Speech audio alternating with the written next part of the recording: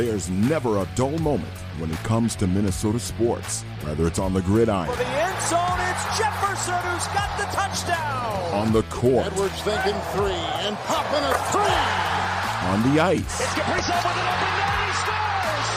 Or on the diamond. Buxton hammers that to left field. Another Minnesota home run. Whether it's positive, I think this is a good enough roster to make the playoffs. Or negative. He's terrible, awful. Don't get it, don't understand it. Whether there's optimism, hey, they might be able to even make it to a conference final. Or pessimism. Don't expect me to be super excited. I mean, I don't know. Does this really do much for anybody? There's always something to chat about. Shout out to Minnesota Sports Chat. Keep on being elite. If you're looking for fun, informative discussion on all things Minnesota sports, you've come to the right place.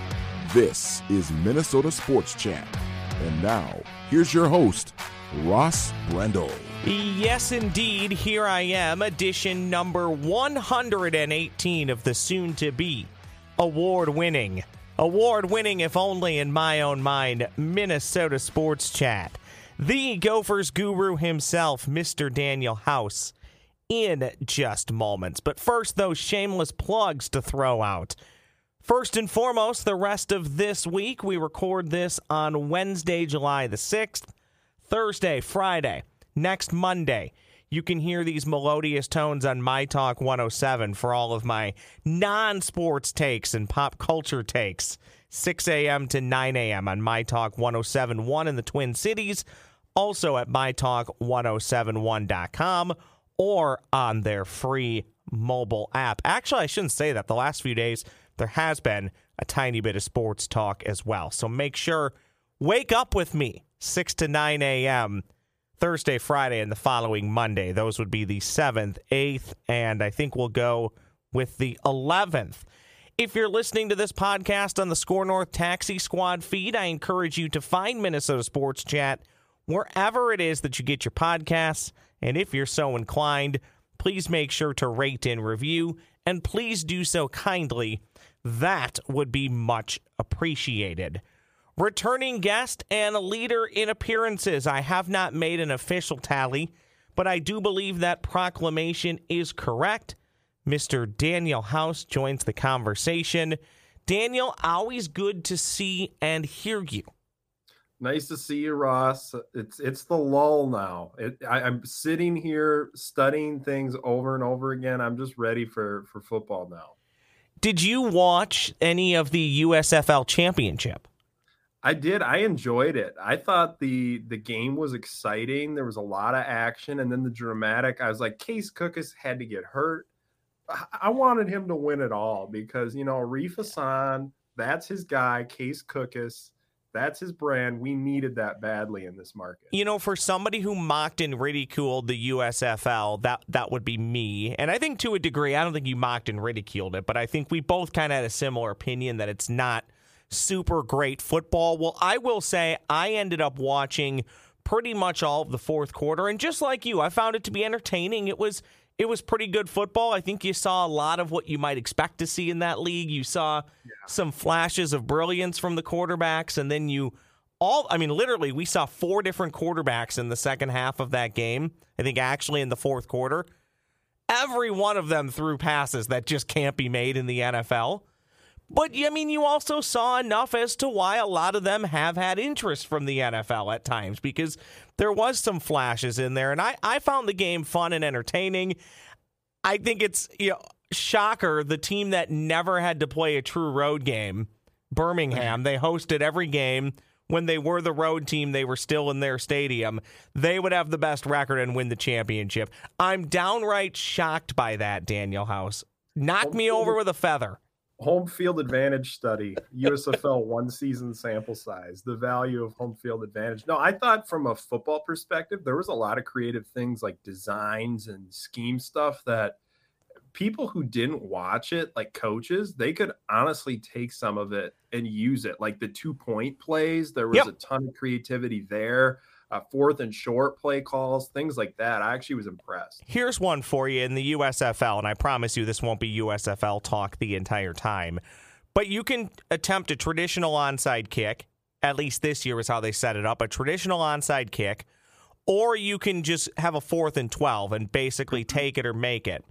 I don't mind that being an option. First off, I would say, why would anybody choose an onside kick if you can just try it for 4th and 12, basically? Absolutely.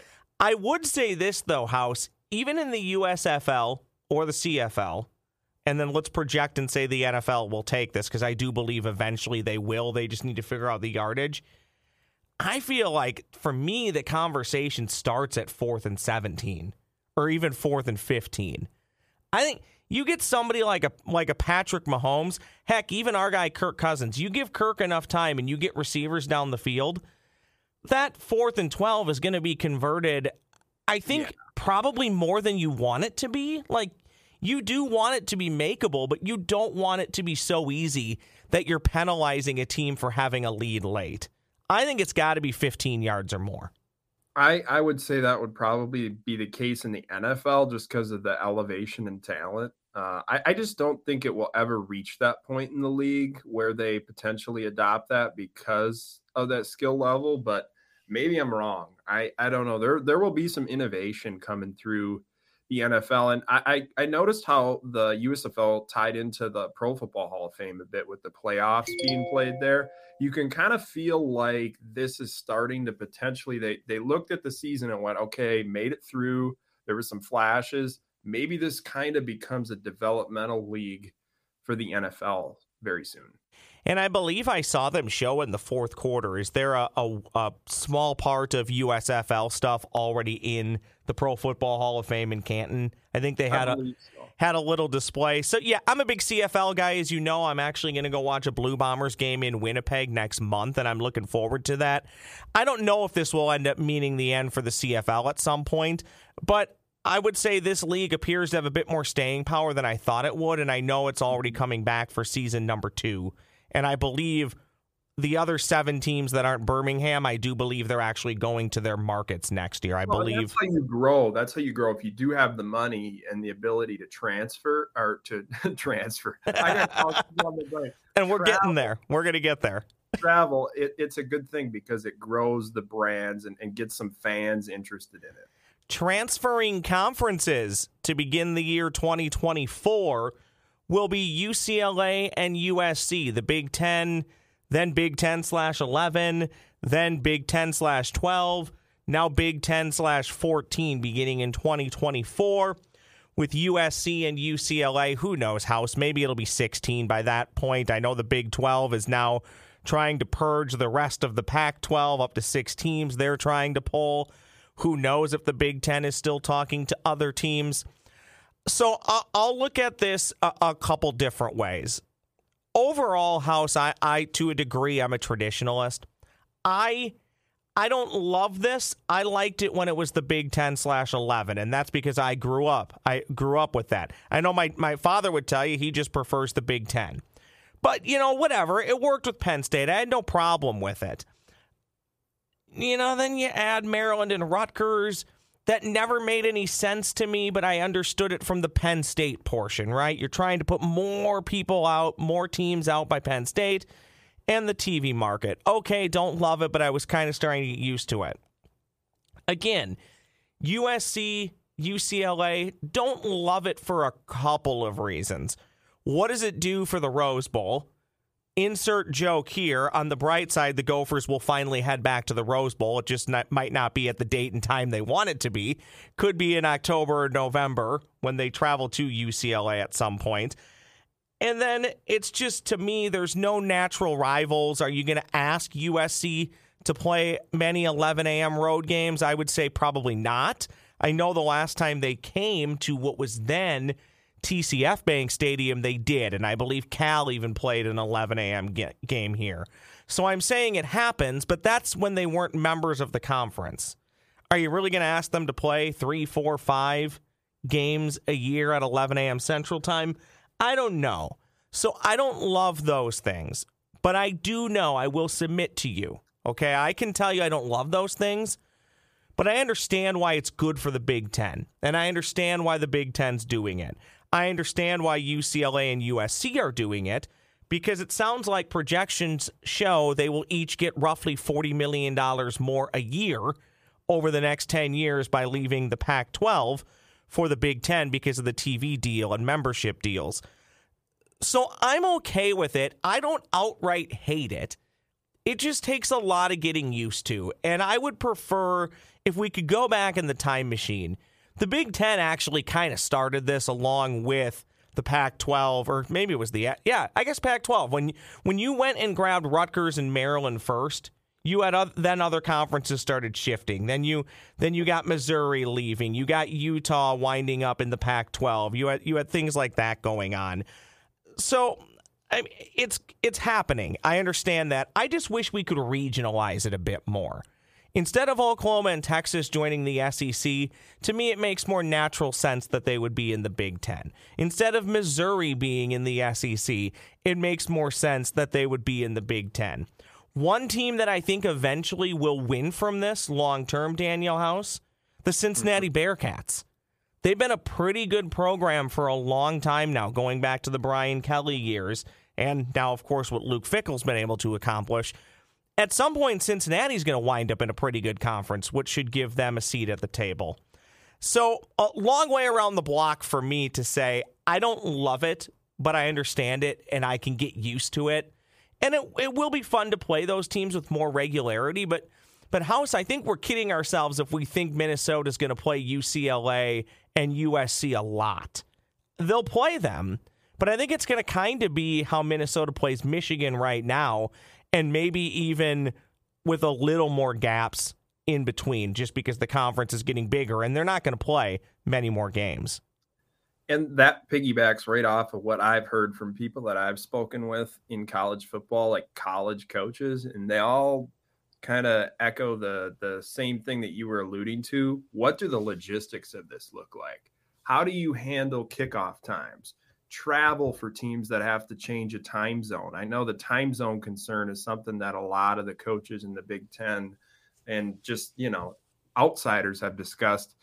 How do you handle travel? What do you do with like Rutgers and Maryland being like 2,600 miles away from LA, and you got to haul equipment? You got to get your equipment truck on the road even earlier to get them there because, that's how you're going to transport things. There's just so many challenges that will have to be figured out just on the football side. But, like basketball, for example, you probably have Maryland go out there and play UCLA and USC all in one trip. But I also think that like if this thing expands a little bit more, the Big Ten probably would like to get a couple other teams out in that West region to help with scheduling a bit.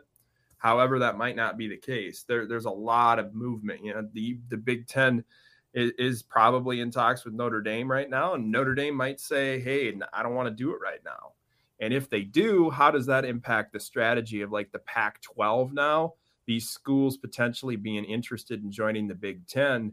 Do you take two Pac-12 teams, maybe like a Stanford, Oregon, Washington, wait it out, hopefully get Notre Dame down the road? Or do you just keep it like it is right now, go with what you have and expand later? I'm not so certain Notre Dame is going to be joining the Big Ten. I don't know if they can really pull off the exit fees and all the things that they have to do to get out of that deal.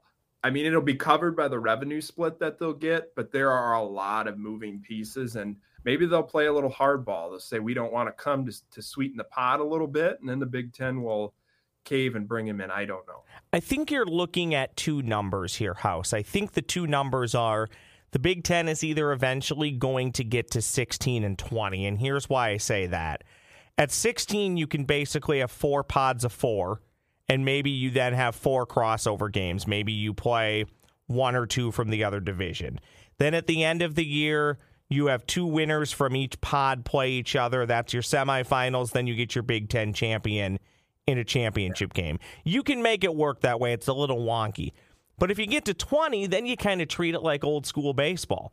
It's a round robin. You have 2 divisions of 10 or 2 conferences of 10, however you want to say that. Round robin, team with the best record, tiebreakers, wins, takes on the other team for the Big Ten championship. And this is not just a Big Ten thing. I think the SEC is trying to figure this out. Whatever is going to become of the Pac-12 or the Big 12, they're all trying to figure out what this looks like. Okay, then I lay out the 16 and the 20 numbers for the Big Ten. The next step of this, I think at some point cooler heads are going to prevail and the NCAA's going to figure it out, how to make everybody happy and keep everybody together. But there is a possibility of these eventual 3 super conferences saying, okay, peace out, the rest of the schools like the Miami of Ohio's and the Akrons, you can still do what you want, but we're just going to go do our own thing. I think that possibility, I don't think it's as much of a possibility as others do, but I still wouldn't be shocked if it happens. The TV networks play a big role in this process. They're putting forth their evaluations of all these programs, what they add to the TV package, and the Big Ten and other conferences are listening to that because they know the revenue split will get even higher. Can you imagine what the TV deal will look like? I mean, they were talking $1.1 billion range before USC and UCLA were added. And I mean, Kevin Warren's in London, finds out the paperwork's turned in. He's like, we are getting on this because you don't want USC and UCLA to potentially, say, hey, we're just going to go to the SEC. Forget it. You're jumping at this opportunity. They knew they wanted to do this. This has been discussed, behind the scenes for a little while. And it's amazing, you hear about, UCLA and USC not really talking about this and just kind of finding out in the ninth inning that, hey, we're both going to do this. I don't know if I buy that, but there are a lot of political, things going on here where it's like, all these conferences have their motives. And long term, you see, okay, the TV networks are dreaming of the idea that you can have 2 power conferences potentially, like an AFC and an NFC, Big Ten, SEC. And then that ties into a playoff that could be independent from the NCAA eventually. Can I tell you? That could happen. And can I tell you, it easily could happen. And I don't know if I love it, but you can't stop the train when it's already moving down the tracks. At best, at this point, we can just divert it somewhere else. Do you know what I love about this? And I saw somebody with a tweet house, and I wish I would have pulled it up. I should have, to give them proper credit. But the UCLA hockey account, they have a club hockey team. Did you see this tweet at all? No, I didn't see it, no. They tweeted the Big Ten, and it said something like, Big Ten hockey after dark has a nice ring to it. And somebody retweeted that and said, oh, my goodness, we're going to get UCLA Big Ten hockey before we get Illinois Big Ten hockey, which sounds incredibly wild, but it seems, look, everything's done by intention, House. The UCLA wouldn't tweet that if they weren't at least thinking about it. And if you can play hockey, can you imagine those hockey sweaters? Have you seen them? Oh yeah. They're beautiful. Oh man, that's the thing. The Big Ten just upgraded its jersey game. Yes, it upgraded its fight song game. It upgraded its stadium game. Like the brand game, like everything in that side of it is cool. And also the football side of it. You got Lincoln Riley coming into the Big Ten. Yes. How do they adjust their playing style? The air raid system. I wrote about this on Gophers Guru, just talking about, how do these schemes, how they fit into the Big Ten? USC and UCLA coming up in November, are they really going to schedule that? I'm sure they will for intrigue where, one of those teams has to come up and play a cold weather game, smash mouth football. And they have some time to prepare for this. They have a couple of recruiting classes that they can kind of structure to get ready with the idea they're going to the Big Ten. That's what I'm fascinated to see. How do they change their personnel acquisition techniques to kind of get ready for what to expect in the Big Ten? Because that will be a huge jump. I believe the defensive side of it will be the bigger deal because you look at like Alex Grinch, for example, the DC for USC, it runs a real multiple defense with a lot of movement with the D-line. And, in the Big Ten, you're not looking as much with those athletic moving around, smaller D linemen. You need those powerful, physical defensive linemen that can control the line of scrimmage. So how does that change their approach? We're about to find out. But I love the academic prestige side of it, too. People don't talk enough about that. That was a big factor here. The Big Ten wasn't going to add schools that didn't align with that. I mean, 2 top 30 institutions in USC and UCLA, and that's why I think Stanford could be in the mix as a potential addition too, just from the academic side of it, the prestige in that area.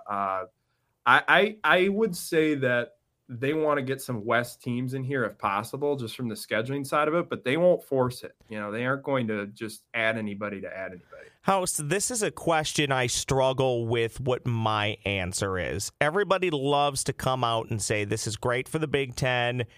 And I know one of the reasons why it's great, nobody's really saying it, but one of the reasons why it's great is the added money for everybody.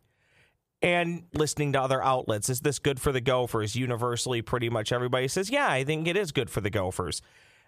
I think it's good for the University of Minnesota when it comes to money. How it plays out, especially, and I think in terms of football, how it plays out on the football field, I don't know if it's good for the University of Minnesota, because now you're putting in for sure one team that is historically and recently a lot better than the University of Minnesota. And then you're putting in another, they've been down, but another, if you say UCLA, people think UCLA basketball and football. People know what it is, and they still have a great recruiting base.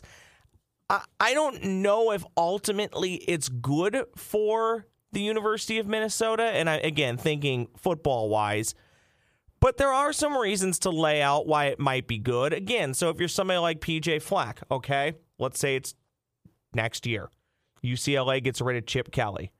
Well, why would I leave Minnesota to go to UCLA just to stay in the same conference, right? So I think there's reasons where it can be good for Minnesota.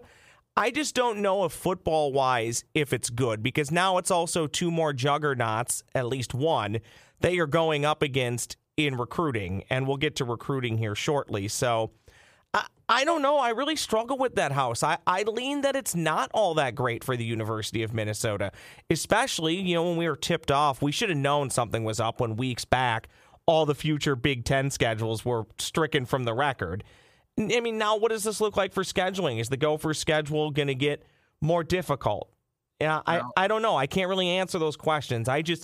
My gut tells me that this is not great for Gopher football. And that's the question that I think a lot of people in the Big Ten are wondering, what will that schedule look like? How will my program have to adjust to, time zones, going coast to coast? Who do I play the previous week? Will I have a bye after I go out west?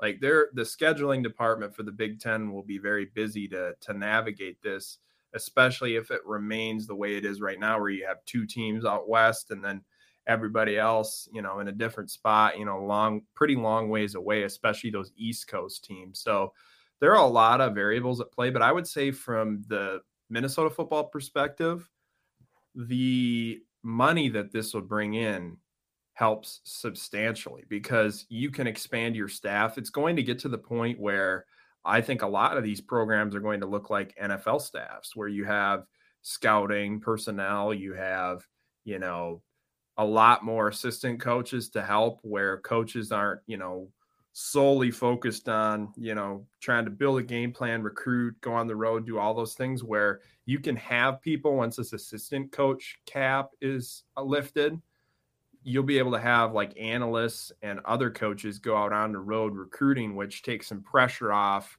the position coaches, and delegate some responsibilities off so that you can be more efficient as a program. So Minnesota definitely will benefit from that, because, it's all about keeping up with change. You got to innovate, you got to grow, especially as programs like this come in, college football landscape changes. If you want to be competitive, you have to get every edge possible.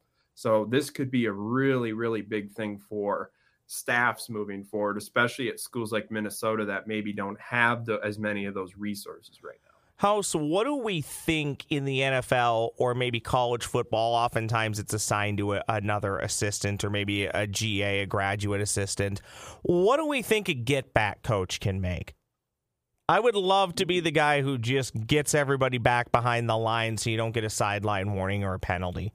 Do you think now at like USC, could I clear $100,000 as a get-back coach? I don't know. The strength coach generally handles that. So that's generally how it's split up now. But I could see like more of the like analyst positions, where you have front office executives or older coaches that were in the NFL that just want to sit and focus on scheme and focus on, research and that type of thing, those are the roles that will, become more prevalent. And like football research, innovation, all those things, you have more resources to grow. And the teams that get out on the front of it with the cutting edge mindset, they will put themselves in a better position as, college football really navigates change. I want to spend a quick moment on Gopher football recruiting. We all know plenty of different recruiting sites you can visit. I always use Rivals just because I'm a creature of habit. I know there's some other really good ones out there.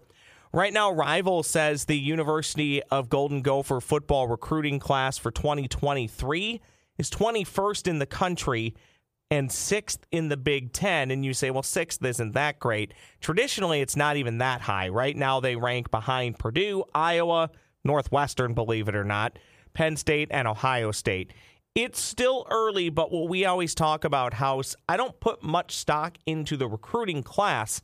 I just know that generally the higher it is, you have a greater potential to swing and hit home runs, and it also cancels out those misses because, again, at the end of the day, you're recruiting 15, 16, 17, 18-year-old kids.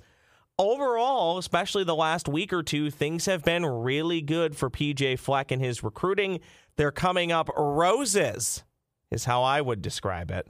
Yeah, the recruiting class is getting a lot of in-state players with upside too. Like Jerome Williams has only played one full season of football, so there's a lot of untapped potential there. An offensive lineman who, can play guard or center. They can kind of look at the developmental path as he gets into the program and becomes more technically and physically refined. So, players like him and Reese Tripp, who's a physical offensive lineman from Casamanigo. Great name. Great. It's a Big Ten lineman name. Greg Johnson at Prior Lake. I watched him at a camp and I thought he looks so impressive. Quick feet, length, ability to, mirror rushers, and just kind of really shows you that there's potential in his game and upside that, you just get him in the system and get him in the strength program and you can kind of tap into that potential. So, you look at the core of linemen that they were able to bring in. That's been a major emphasis. And Derek Mister, another high upside offensive lineman from Indiana that I felt like was under recruited that could turn into something. And I also really like Kerry Brown in this class, safety from Florida.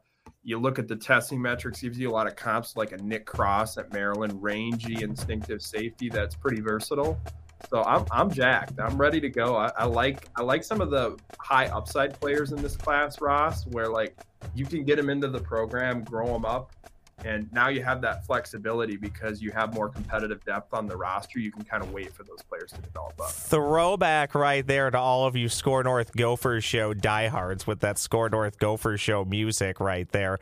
I want to continue to talk sports with House. I actually have a basketball talker for him, and then we'll do 5 filler questions. But before I do that, I need to remind everybody about my friends at Beans Coffee Company. People always ask me, how can I support the pods? And I always tell them there's really 3 different ways. You can rate and review, which I love. Again, just Apple, Spotify. You can tell your friends and family, and you can support anybody who supports me. One of them is Beans Coffee Company. They know we're all busy. Busy people, you occasionally forget things.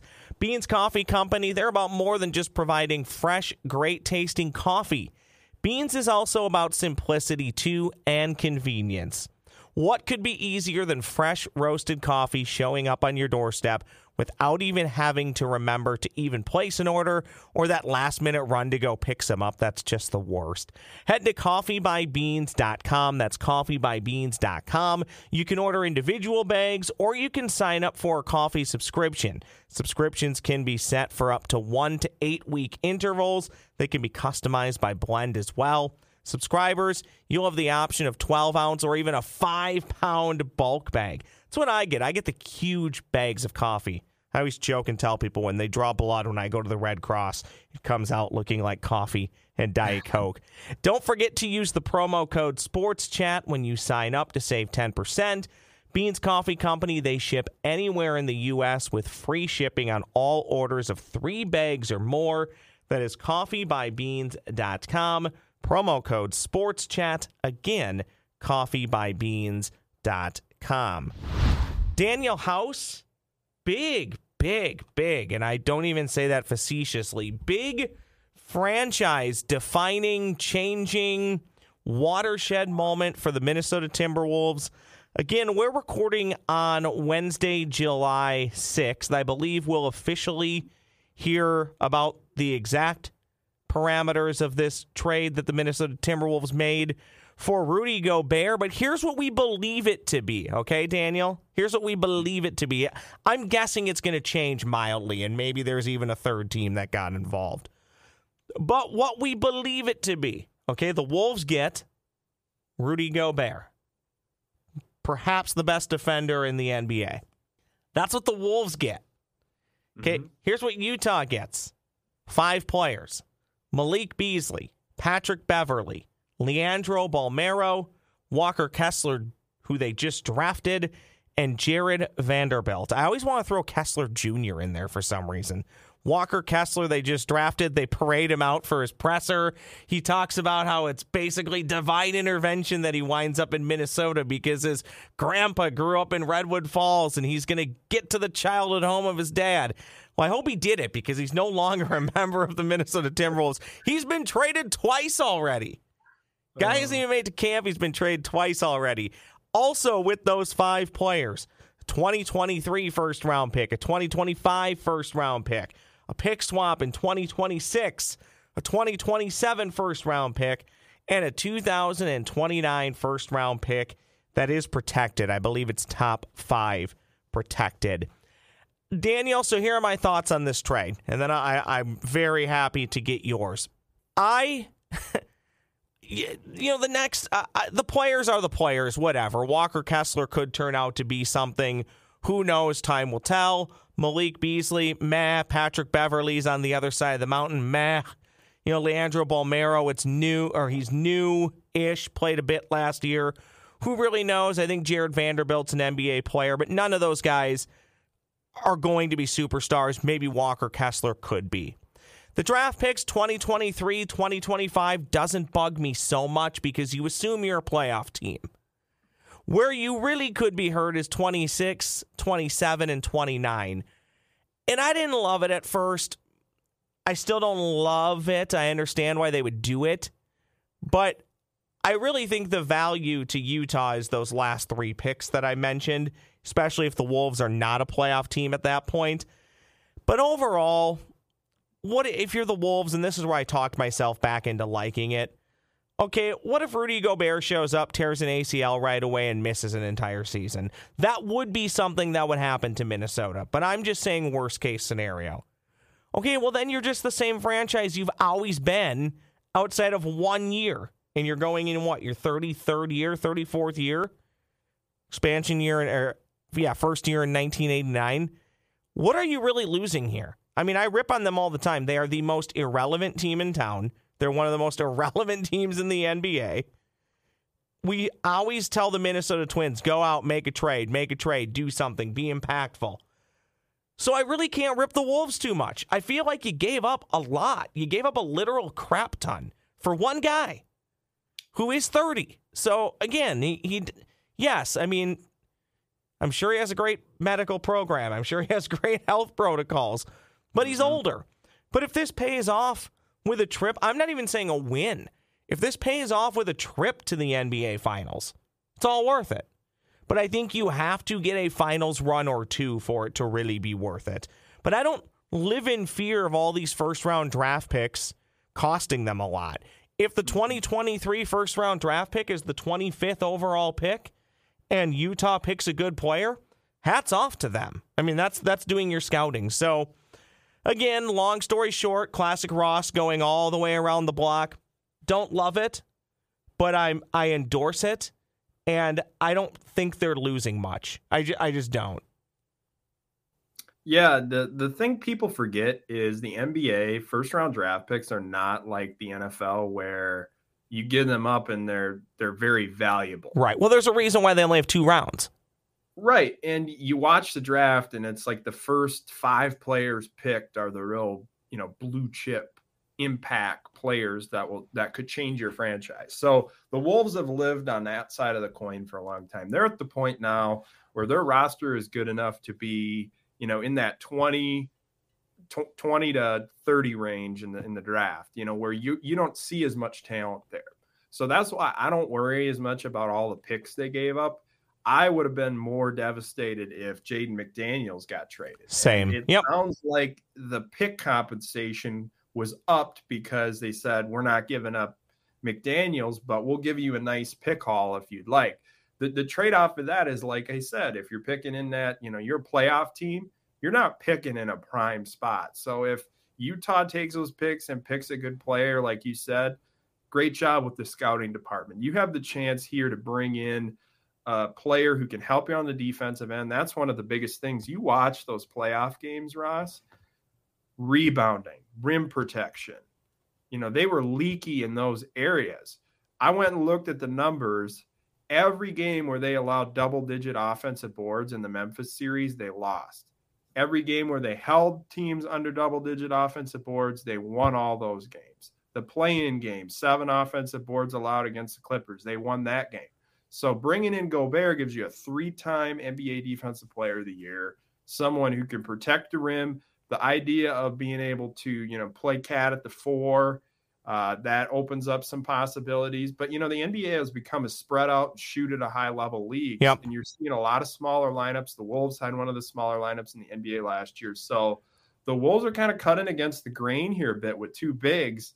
So Chris Finch will see how creative he can be schematically. They'll kind of be a mismatch in a sense for opposing teams that are kind of philosophically moving in a different direction. So, also the other thing, Ross, is Cat's in foul trouble all the time. Yep. So, the idea of having Gobert and Cat gives you the flexibility that, like, maybe if one's in foul trouble, the other isn't, hopefully. So you can kind of withstand some issues there. Well, on that foul trouble part, this is a concern I've heard by other people who are a lot smarter than I am in the NBA, but I'll echo their concern. Gobert could potentially help you get a lot more regular season wins, but because you talked about with the NBA spreading it out, smaller lineups, there is the potential that this could actually really, I don't want to say backfire, but if you get out of the first round of the playoffs, odds are every team that you're playing is a lot smaller and they're stretching the floor. And now you're going to ask Cat in a lot of pick and roll and isolation situations to be guarding people that are quicker, smaller, and faster than he is. So that part scares me a little bit. On the Jaden McDaniels thing, I do need to say this because I'd be a hypocrite talking about those late round picks. I do think they matter. And one of the reasons why they do matter, but this is where you give the old hat tip for good scouting. We just talked about the Wolves don't want to give up Jaden McDaniels. That's why they gave it up in picks. Jaden McDaniels was the 28th overall pick. So you can find players late in the first round. Heck, you can find great players in the second round. But to me, that's more of a scouting thing than actually having those picks. It's just smart scouting and good drafting and knowing what you're doing. Overall, I'm excited. It's the same thing. I hope the result's much better. But it's the same thing when they went, for lack of a better term, all in on Jimmy Butler. This team has been so lack of excitement that whenever you have things like this happen, you get excited. And I don't want to say last year wasn't exciting because it was. I think if Karl Anthony Towns just stays who he is and Ant continues to ascend and Jaden McDaniels gets incrementally better and Gobert stays healthy, and I'm assuming he will, that's a pretty good team right there, whether or not D'Angelo Russell's a part of the team when the season starts. Because I more than likely think he is, but that is one way to recoup some of the draft picks you just traded away. Is he worth 2 first-round picks? He might be. He's worth at least 1. Look at how Russell played in contract years before. That's been a trend where he's played his best in those situations where he's had to prove it. So maybe they feel like that's the best method to take. And, the pick and roll game, that pick and pop stuff with Gobert and the screens that he can set and the things you can do there, that might fit D'Angelo's skill set pretty well. And that might have played a role in the decision that they made. And who's to say, you can't, if a good offer comes along and you want to recuperate some of those picks, like you said, Russell could potentially be moved. But like I feel like people are talking a lot about this trade, and they should be. But like the Wolves made a couple low-key great moves with Kyle Anderson, a real versatile player who can help them this season with, Vando getting traded. They needed to add another player like that can help. And then I look at like Bryn Forbes, who shoots the ball at a really high level, with Malik Beasley leaving, bringing in a 41.5% three-point shooter on a really low-stakes contract. Yeah, that's a great move. 1.5 or 1.3 million. Yeah, that's nothing in the NBA. Minimal, which he can certainly help you out, which you had to get some shooting back, what you dealt there. So I like taking a big swing. You got a new ownership group coming in. You got a fan base that felt like last year they got a taste of it. What's that next step? Hey, we thought all about rim protection and rebounding that whole playoff series. Can they take that next step with Gobert? We're about to find out. I'm okay with taking chances and making big plays like this because they can pay off in a major way if you hit right. Another aspect to this, and then we'll move on and close it out with 5 filler questions. Another aspect to this is that kind of super team angle that you kind of just alluded to with the more inexpensive contracts. In 2 years, you'll have both Towns and Gobert making max money, so you're not going to have a ton of money, and eventually you're going to have to figure out how to pay Ant. Jaden's going to get some money. So there's 2 arguments here. I have heard recently, well, maybe the super team era is dying. I don't know about that. I think maybe it's just changing where instead of having 3, you're only going to get 2. But it's balanced. Correct. But what comes with that is you still need to identify guys who can not make a ton of money, NBA-wise, a ton of money to us, but NBA-wise, but also can Karl Anthony Towns and Rudy Gobert go to their buddies who are in their 30s that still have a lot left to offer, but maybe are ring chasing and say, hey, instead of getting a 2-year deal at $30 million total, would you take the mid-level for 1 year and $10 million and come play for us and try and win a championship?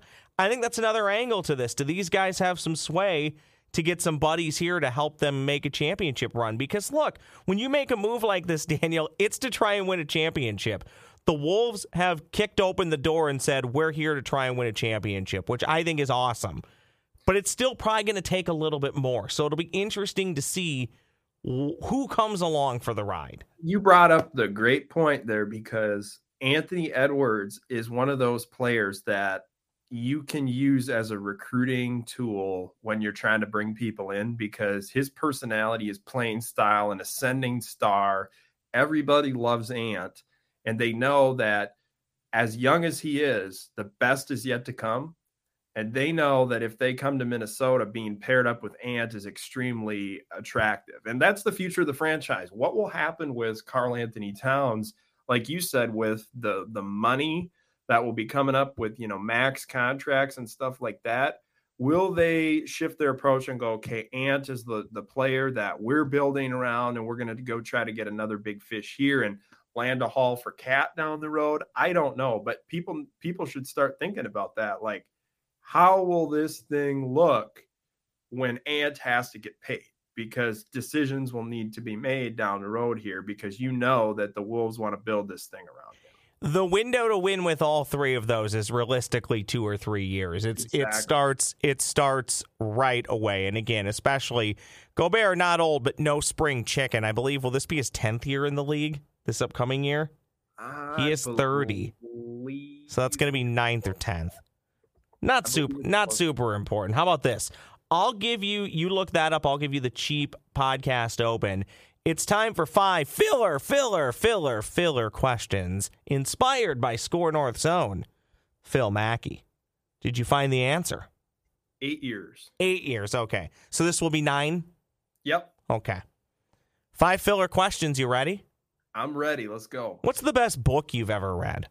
I like It's Your Ship. It's a book about leadership. U.S. Navy Captain Michael Abershoff, just basically how he ran his ship, made it one of the most efficient ships in the Navy. One of my favorite books, hands down. Is that semi-recent, older? It's an older book. I mean, it's not like super old, but okay. It's a really good read. I highly recommend it. I always like stuff like that. It's always good to learn traits and leadership traits from other people, and not just people who say they're leaders, people who have actually led. So that's pretty cool. Best place Be the Wisconsin Department of Tourism for me. Best place to travel and visit in Wisconsin. I may have asked you this before, but I don't remember the answer.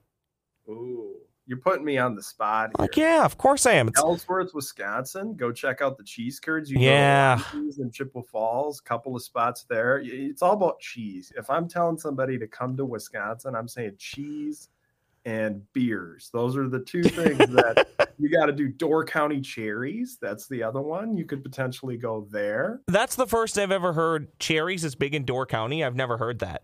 Yeah, Door County cherries. Huh. Yeah, that's a big deal. Well, you learn something every week on Minnesota Sports Chat. Best store-bought snack. Sorry, Mama House, because I know Mama House makes a great snack. But if you're going through the store, what is it? I'm on a remember Nutty Bars or Nutter Butters, whatever they're called. Nutty Bars. They're what? Why am I blanking? Who? Oh, Sara Lee, I think. Nutty Bars, peanut butter, love them. I'm on that. I'm on that binge lately. Or pre-popped popcorn. I love that one. Here's mine. I love fresh strawberries. Like I can go pick strawberries. That's not a snack.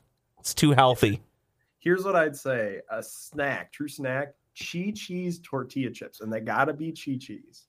I don't know if I've ever had a Chi-Chi's tortilla chip. Go get a Chi-Chi's tortilla chip. I'm telling you what, it is the best tortilla chip. I have tried a ton of them. Everybody goes for the Tostitos, back to the old, BCS championship Tostitos. This one's for all the Tostitos. Exactly. Go get Chi-Chi's. They are the best. Make nachos with Chi-Chi's, and you will be amazed at how good they are. Why don't you throw some aside, because the Minnesota Sports Chat Open is this Saturday in Wisconsin's heartland, so make sure you have some of those chips set aside for me for that awful round in which I know you'll beat me by probably 5 to 10 strokes. Favorite podcast not named Minnesota Sports Chat? Ooh. Oh, man, that's a really good question. Honestly, I listen to a lot of different podcasts.